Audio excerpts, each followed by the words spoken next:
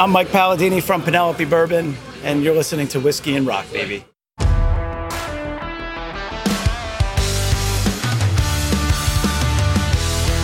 Hey, rock and rollers, it's Whiskey and Rock, a backstage pass to learn about whiskey and spirits and hear stories from industry insiders and rock stars, real life rock stars. So get ready and join your hosts D-Rock and JR for the VIP whiskey experience you've been waiting for. Welcome to the Whiskey and Rock Show. All right, welcome to, I guess, installment 3 of our recap of Kentucky Bourbon Festival. And on this one, we had a chance to hang out with our friends from Penelope, Michael and Danny. I've known Michael for, a few years. I was researching a magazine, one of the whiskey magazines, and there was an ad for Penelope. Ended up blindly emailing them. He emailed right back, sent some bottles in. We've remained in contact ever since then. In fact, one time he was coming to town, stopped by my house, brought bottles. I'm like, how often does that happen? Which was a really cool time. But anytime I see them, I'd love talking to them, and I think you guys will enjoy it. We tried, 3 or 4 things with them? Yeah, we had 3 or 4 pours with them, and also, they were just purchased by MGP. Yes. And so I was really interested to hear more about how that impacts what they've been doing, because they've done a tremendous job building the Penelope brand over the years. And, I was curious to see what new opportunities are on the horizon based on that purchase. And, yeah, super great guys and a really good conversation, and they're making some amazing bourbon. Yeah, join us. Woo. All right, so here at the Kentucky Bourbon Festival with an old friend. Oh, yeah. Old friends from Penelope, so we love what you guys are doing. Thanks, buddy. Right now we're drinking the Toasted. Tell us a little bit about that. Well, Danny made it, so I'm going to defer to him. Toasted's our blend of whiskey, our straight bourbon, and then we put in new oak barrels. We use different cooperages. We let it sit, usually a finishing process around about 3 months. Depends on the char and toast level. But we actually put the char and toast level right on the bottle so people know what they're drinking. They can kind of see which they like. And that all spawned out of us just not knowing. It was kind of experimenting different char and toast levels. We're like, why don't we release them all and let people decide? And enough of the science. It's delicious. It is. That's what you need to know. It's really good. And I think at MSRP is for around $65. That's great. So it's a nice price point. It's usually 4 to 6 years. Yeah. So it's delicious. Man, seriously, a friend brought a bottle of the Toasted to my house a couple weeks ago, and was just like, dude, this is my new favorite thing right now. You got to try this. And I was like, okay. And so, every bar I walk into now, I scope out if they have that gray label, because it's just solid every time. And I think I've had a couple of the variations now, and it's so good. It's just so good. Let's talk about the Rio. It's a kind of the hot new thing. Have you guys tried it before? No. Let's go get a pour of it. Yeah, we have it back there. Get a pour. Is the Amberana hard to work with? Not the way we did. Okay. We literally dropped it in there for a week. Here you go. Got one, Daddy? It smells really good. Is this another? This is the Amberana with honey. Yes. Yeah. He's become a recent Amberana convert. Oh, really? Yeah. Some people love it. Some people hate it, man. It's just a palate choice. I love it, too. I think it's Try good. the Nulu Amberana is really good. Yeah. Oh, really? Yeah, it is really good. They're like two down. I bought a bottle. You bought me a bottle of the barrel bourbon. But I love that Amberana. nose, too. had that. I mean, that's The nose just is great. That's what I was saying. I love the nose over the palate of Amberana, and that's I think what we were able to get on this. Just sweet and flavorful, and I love that, man. Is this the first one or the second one? What is that, second? Tastes like second. Yeah. Okay. Is this available now? It should be. Most markets, it should be. I mean, the first and second batch of Rio was just, it was an R&D experiment, so it was just, and then we ended up releasing it, so it was just small because it was R&D. Yeah. The first batch took 1.5 years to make. Just to figure out how to make it and the filtering process, how we're going to filter, because that honey is it's thick. So we kept making small batches of these honey finished bourbons, and we just kept tweaking each batch and then blending it on top of each other until we got to the right point. So I was saying before, when we did batch 2, we could get to the end game a lot quicker because we knew where we had to get to. Yeah. And it takes a while. The product, it takes, if you're going to make which we are, we're going to make a much bigger batch of it. But to go out of that R&D into especially with our distribution, you're they almost nationwide at this point, minus a few states. So you have to like build up the supply chain and then do it. So I think right now it's planned for February, but it's going to be like a 4,000 case batch, which is a healthy size. I mean, every product of ours has always been meant. We want everyone. We're not in the allocated game. We don't try to be. It was just the sheer nature that this was just an R&D run that we released. Think about it. Like we can't in New Jersey, we can't do distillery only releases. There's no gift shops allowed. So everything's got to go through distribution in our state and where we have our DSP. So, I mean, there was still even batch one, just because again our distribution's pretty wide. It will appear to be really limited, but it's probably bigger than. I mean, it was almost 700 cases. So it's still, but when you have to spread that across so much, I mean, it really makes it a little bit tougher. Every state's gets their amount, and that's kind of how it works. But we got a big batch coming. That's the whole idea.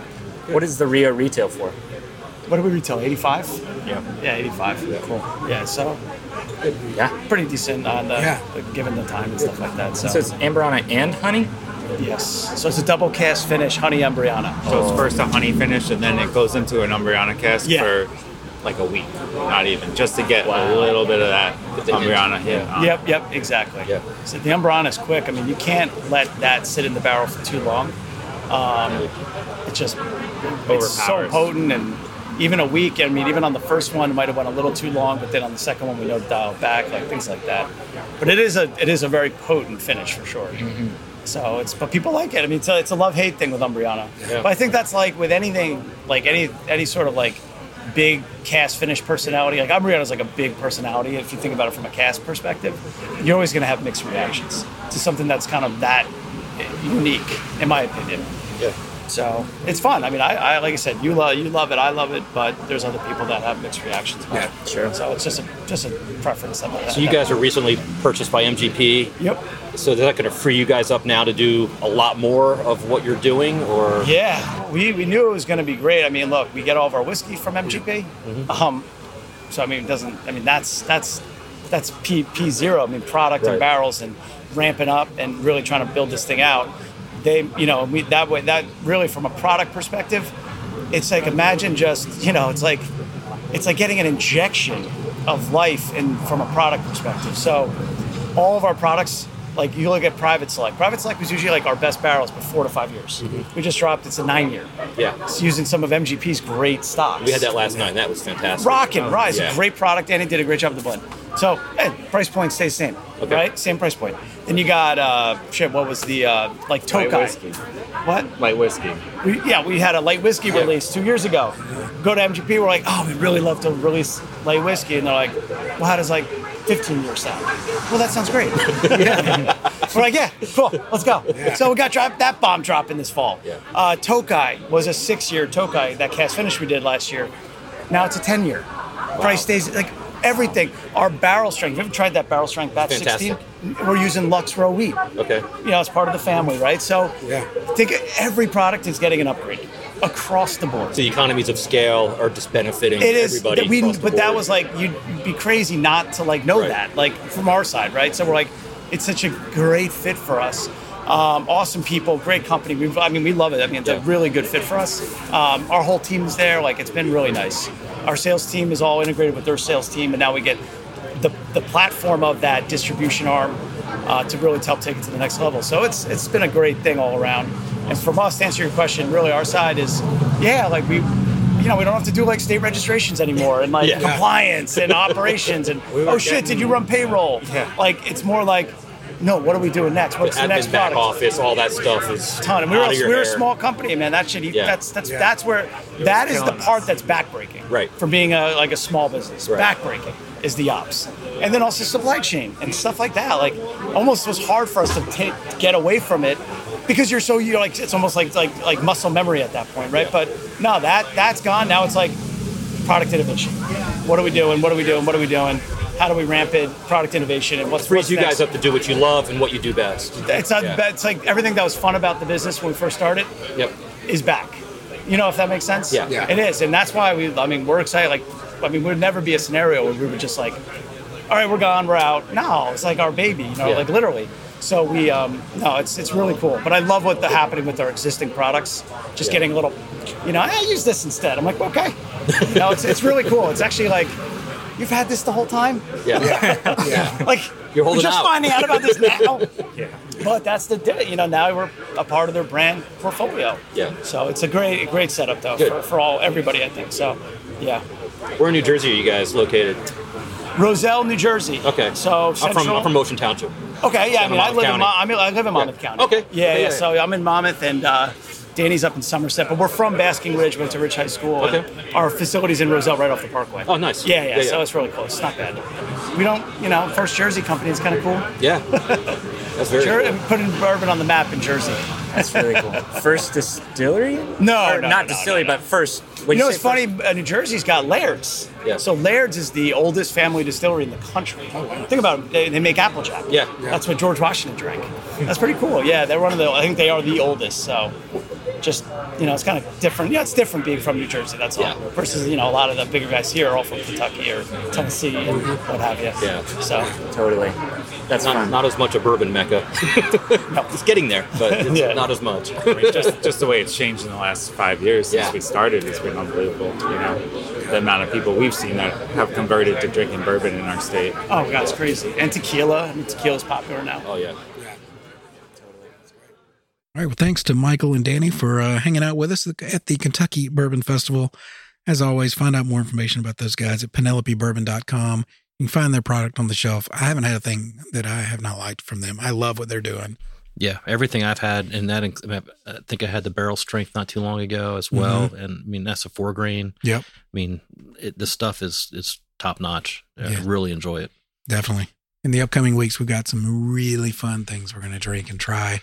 We got 2 new Jacks. We got the new Jack Daniel's malted whiskey. Is that what it is? Single malt? Single malt. Jack Daniel's single malt and the bonded rye. Nice. And we've got a kind of a mailbag overflowing of bottles right now, don't we? We've got a Whistle Pig show coming up with a couple brand new Whistle Pigs. Remus Reserve 7's coming up. I mean, we've got a lot of things. So definitely come back for that. And we may have a special Halloween episode coming up. Yeah.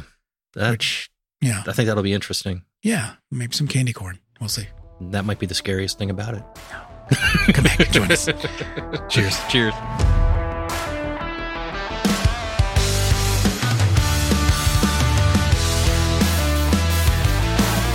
It doesn't end here. For all things whiskey and rock, and for info on how to join our Patreon, just visit our website at whiskeyandrock.com. That's whiskey, A-N-D, rock. And of course, follow us, share us, do it, like it, love it. Instagram, Twitter, and Facebook at Whiskey and Rock. Whiskey and Rock is produced by Meadman and is a Wise Company production. Our show is brought to you by Zoom. For more information, go to zoomcorp.com.